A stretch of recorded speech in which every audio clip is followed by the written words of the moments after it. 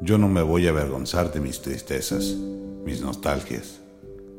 Extraño la callecita donde mataron a mi perro, y yo lloré junto a su muerte, y estoy pegado al empedrado con sangre donde mi perro se murió. Existo todavía a partir de eso. Existo de eso.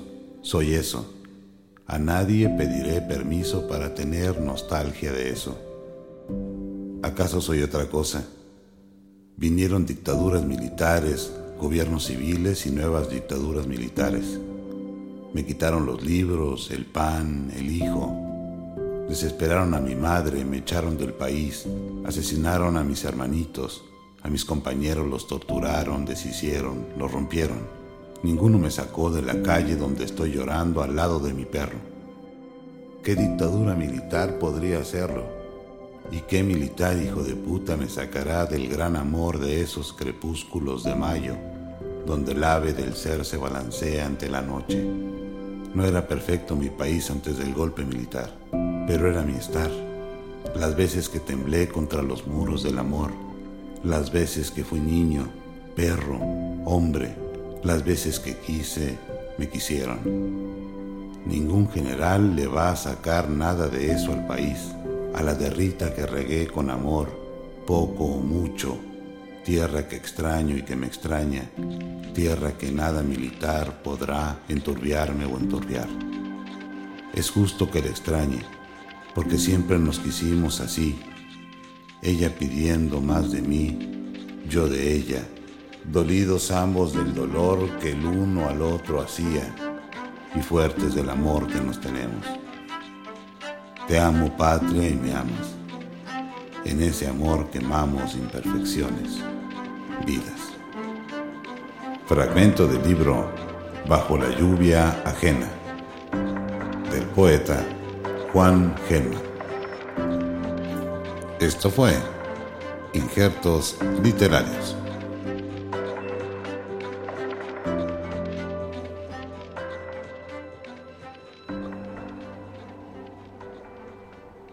Producciones Gárgaras presenta Las Bolas del Engrudo. Viajes sonoros y literarios de alta resolución. Las Bolas del Engrudo. Las Bolas del Engrudo.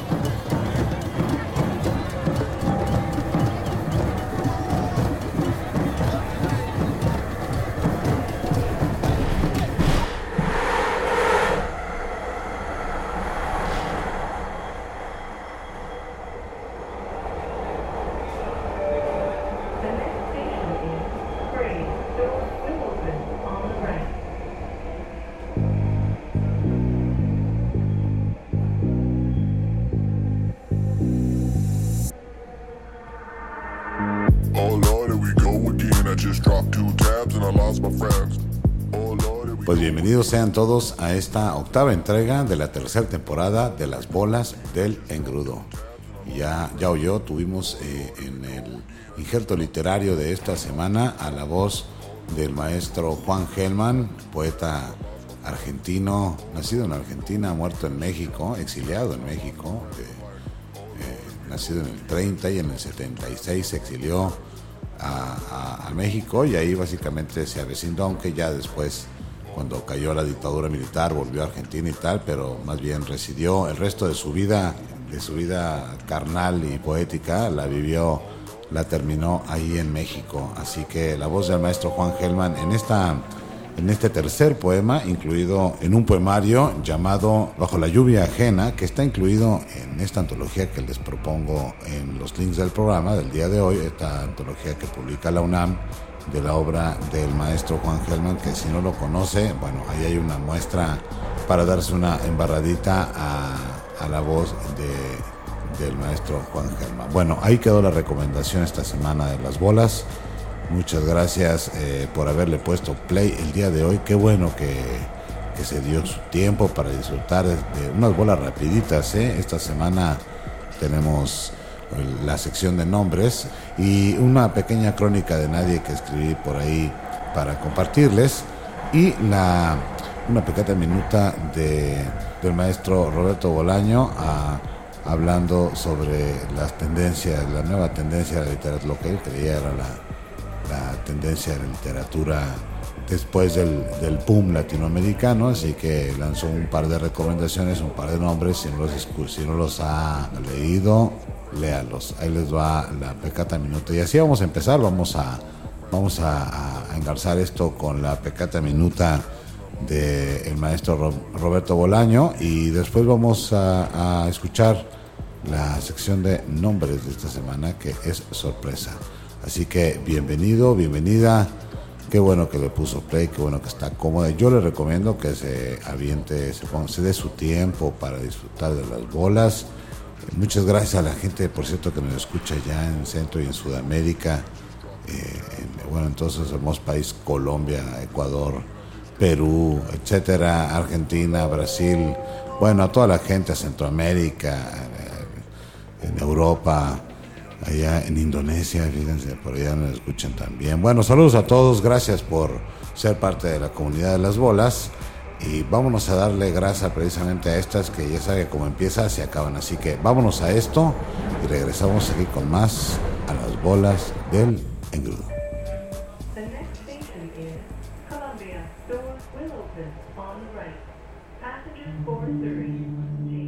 Peccata Minuta. Citas en viva voz de los protagonistas del arte.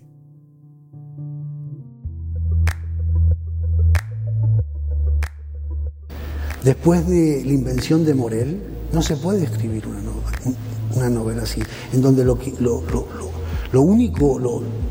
aguanta la novela es el argumento, ¿sí? En donde no hay estructura, en donde no hay juego, en donde no hay cruce de voces.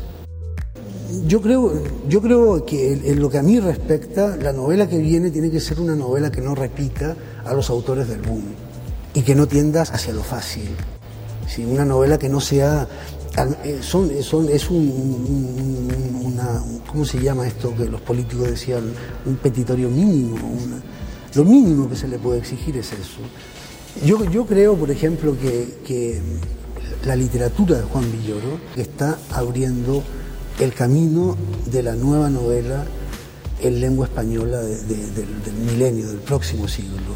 También estoy pensando en César Aira, el argentino, y estoy pensando también en Javier Marías. Y claro, la literatura de Javier Marías no se parece a la de César Aira, que a su vez no se parece en nada a la de Rey Rosa. Yo prefiero salirme por la tangente y recomendar la lectura de esos libros. Que lean a Javier Marías, que lean a Enrique Vilamatas, que lean a Rodrigo Rey Rosa, a Juan Villoro, que lean a algunos nuevos de la década de los 60, pocos, pero algunos, están saliendo buenos. Y que lean a Bolaño también. En último lugar.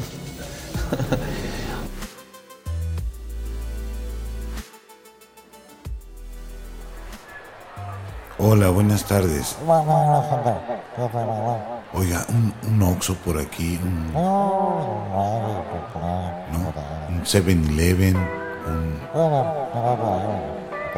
tampoco. Las bolas del engrudo. Un Walmart sin concesiones. Costco.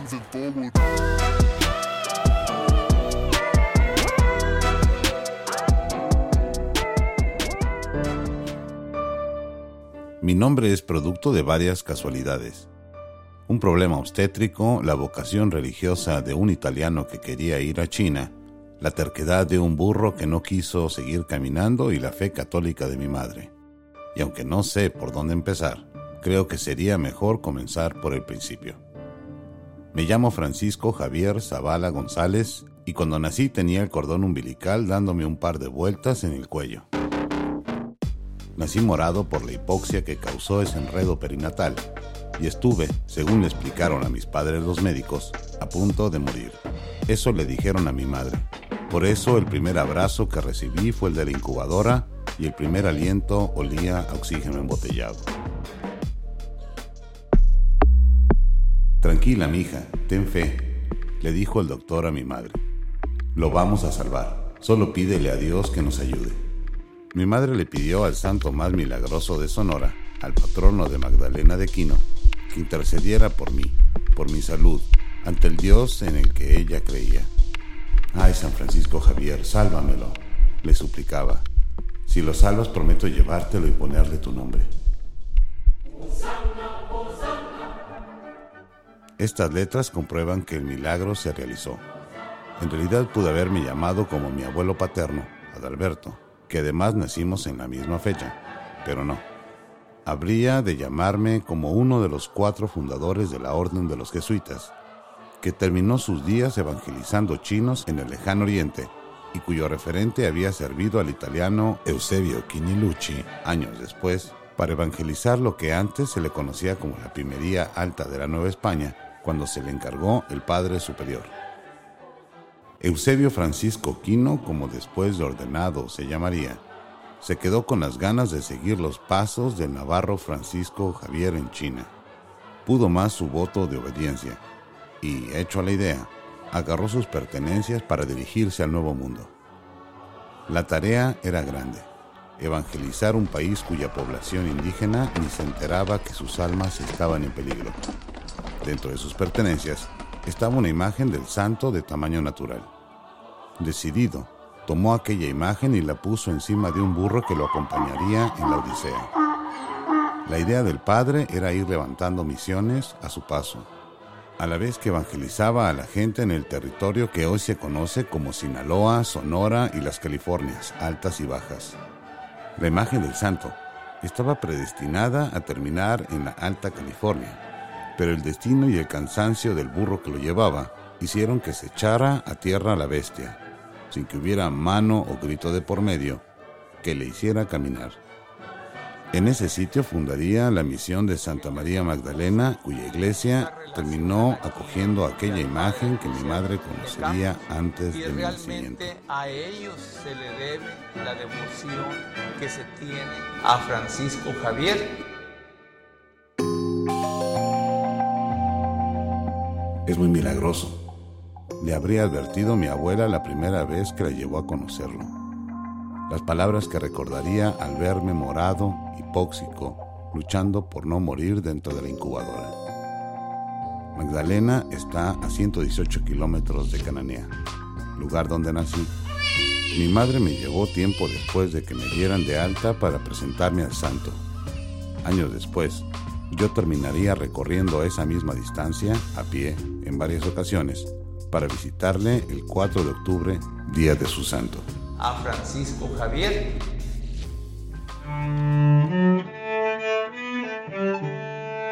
A mí nunca me gustó cómo sonaba mi nombre compuesto.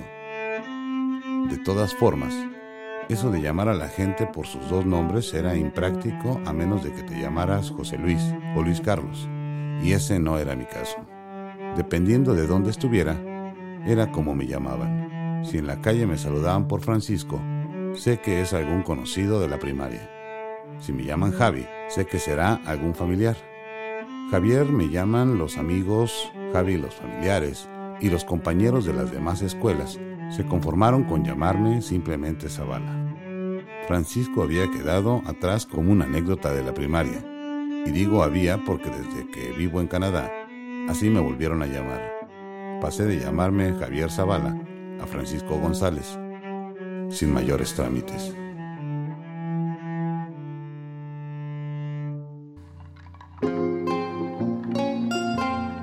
A la gente parece no importarle.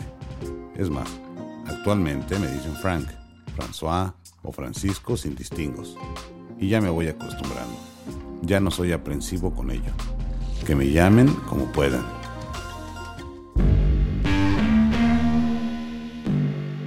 Años atrás, en una estancia de 3 meses que tuve en Holanda, cuando la gente me preguntaba cómo me llamaba, les decía Javier.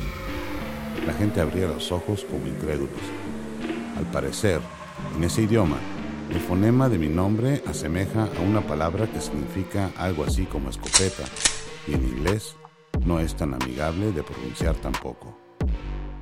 Soy de la generación que alcanzó a dar de alta sus cuentas de correo con su nombre. Bueno, casi. Cuando yo lo hice, El usuario Javier Zavala con J siempre estaba dado de alta, así que hice una cosa que cambiaría mi nombre el resto de mi vida. Traté con Javier con X y tuve éxito. Ya antes había comenzado a firmar algunos textos también así, pues, y aquí viene el dato inexacto, no recuerdo cómo supe que ya había alguien firmando sus textos como Javier Zavala con J. Por otro lado, tener una X en el nombre lo hace más estético, más interesante, por lo menos a mis ojos de adolescente rebelde de 17 años. ¿Qué? ¿Está tu hermana? Sí, sí está. Ahora, a mis 44 años y en medio de este trance migratorio, he aprendido a presentarme como Francisco sin problema. Y aunque la familia me sigue diciendo Javi, dentro de mi fuero interno sé que mi nombre tiene una X metida en algún sitio. Los 3 nombres. Javier Zavala. Esto fue Nombres.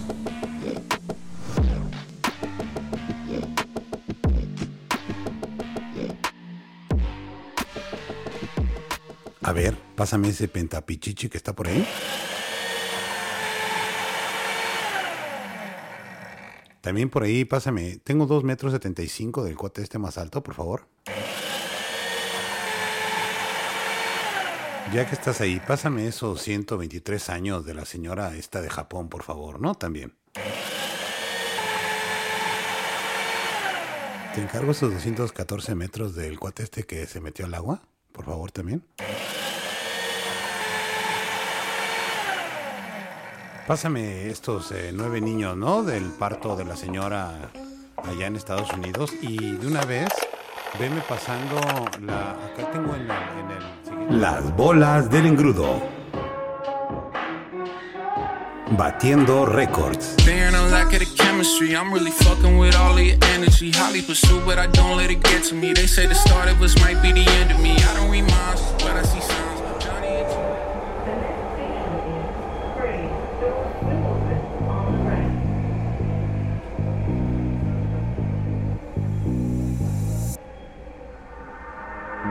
oh Lord, here we go again. I just dropped 2 tabs and I lost my friends. Pues regresamos aquí a las bolas del engrudo. Muchas gracias por seguir con nosotros. Ahí estuvo la colaboración del maestro Roberto Bolaño de la Pecata Minuta, extraída por ahí de las ondas youtubianas. Les voy a dejar el link por si quieren ver la entrevista completa. Estuvo la voz del maestro Roberto Bolaño, bastante joven, murió. Este poeta chileno nació en Santiago de Chile, pero muerto en Barcelona 50 años después, nacido en el 53 y murió hace ya no tan recientemente, en el 2003. Ya van a ser casi 20 años, 18 años pues, pero quedó ahí una obra bastante amplia y bueno, estos documentos audiovisuales que todavía dan fe de sus palabras, por lo menos de dientes para afuera. La genialidad se fue a la tumba con su cuerpo, así que bueno, ahí quedó una pecata minuta del maestro. Y también escuchamos la colaboración de nombres que ya vieron, me tocó esta semana a mí, así que bueno, ahí espero les haya gustado el texto de los 3 nombres, que es un buen ejercicio, ponerse a pensar sobre el nombre de cada quien y el peso que tiene o lo que se significa o lo que se simboliza en la vida de cada quien y dar una rascadita. Bueno, espero les esté gustando esta colaboración para esta 3ª temporada, que ya sabes, si tiene alguna sugerencia, algo que decirnos, algo que opinar acerca de todo esto, puede hacerlo al correo de lasbolasdelengrudo@hotmail.com. Y bueno, ahí queda la invitación para asistir a ese puente comunicacional. Y por cierto, esta semana también quisiera agradecer a Juan Manuel Servín y a la editorial El Salario del Miedo, que junto con la Universidad de Nuevo León desde hace 7 años viene convocando a un concurso nacional de periodismo gonzo, periodismo inmersivo, y en el de este año una crónica que yo envié con la esperanza de que si no ganara por lo menos quedara publicada, pues ha tenido ese honor y quiero agradecer a la gente que así lo consideró. Por ahí saldrá, no sé, el siguiente año seguramente este libro que es la recopilación del 7º concurso de periodismo Gonzo. Bueno, gracias y así vámonos a lo que sigue del programa. Tenemos todavía una pequeña crónica de nadie, así que vámonos a escucharla y regresamos ya para despedir el programa. Qué bueno que sigue con nosotros, ya sabe, déjese llevar, que estas son las bolas del engrudo.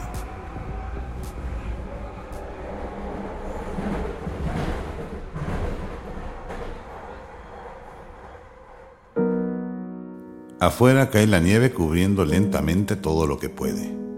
Cae silenciosa, ensordeciendo el ambiente. Oyes el silencio contenido entre copo y copo. Quizá los acostumbrados no sientan la diferencia, pero para los que crecimos sin ella, el efecto acústico es fascinante. La nieve cae atrapando en su humedad congelada finas partículas de polvos viajeros. Lo viste todo de blanco y de silencio por un momento. Ha empezado a nevar. Se adelantó el invierno, que en Vancouver no suele ser crudo. Así como el verano fue insoportable de temperaturas arriba de 45 grados, todos esperan que este invierno sea excepcional. Para los que crecimos en inviernos de 16 grados, cualquier aguanieve lo es. Desde niño la nieve ha pertenecido a otros tiempos. En Cananea, donde nací, crecí oyendo a los mayores hablar de las nevadas de antes que cerraban el puerto y los caminos, de nevadas en sus juventudes alegres y despreocupadas. Luego me fui del pueblo. Migramos a Guadalajara y volvíamos a pasar navidades muchas veces y en todas nevaba. Eran blancas navidades, pero no tan blancas como antes, según los mayores. Y es cierto, donde antes nevaba, ha dejado de nevar con la misma intensidad. Ahora en Cananea, las nevadas son más probables en enero. Todo cambia. Acá en Vancouver la gente se prepara para un invierno atípico. En noviembre, un río atmosférico cruzó la provincia dejando en 2 días acumulados 150 milímetros de agua.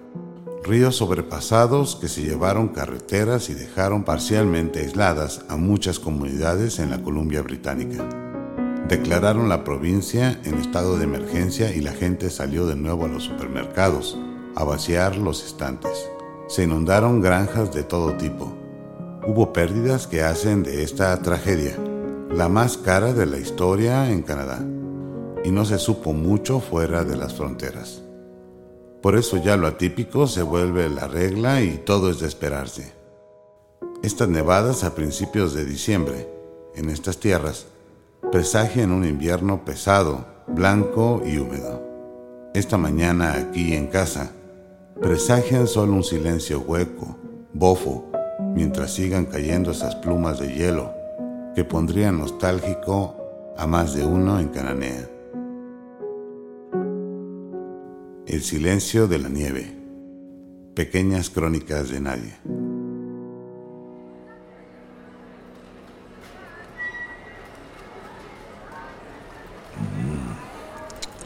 ¿Sabes qué se me está antojando comprar mejor? El colchón ese a 12 meses sin intereses. Qué rico, ¿eh? Aunque por ahí mejor el sofá cama y así mato 2 pájaros en tiro. Qué rico. Bueno, pero también se me antoja mucho si se puede comprar de una vez el carro. No sé, quizá. Las bolas del engrudo. De ver se antoja.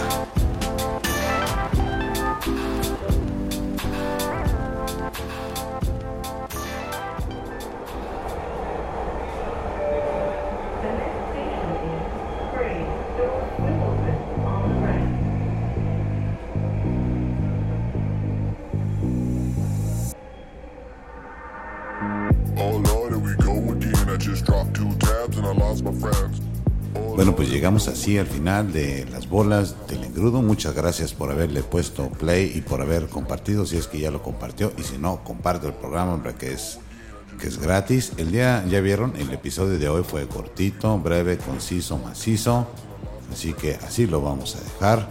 No hay por qué apresurarse. Es fin de año, los voy a dejar que hagan sus compras, que hagan sus compras de pánico, que hagan los menesteres propios de la temporada. Nos oiremos el siguiente episodio. Si estás en el futuro, pues no importa, nos oímos el siguiente episodio. Si estás por ahí, eres uno de los que siguen este programa y lo esperan por ahí, bueno, pues nos oímos el siguiente año. Pasen bonitas fiestas, pásenlas seguras, cuídense, cuiden a los suyos, cuiden a los demás, a los que no sean suyos, no importa, cuiden a todos y sean felices, por favor. Gracias a todos los que nos escuchan, gracias a todos los que nos han escuchado. Ya saben, estas son las bolas del engrudo. Hasta aquí el episodio del día de hoy. Esto fue las bolas del engrudo. Las bolas del engrudo.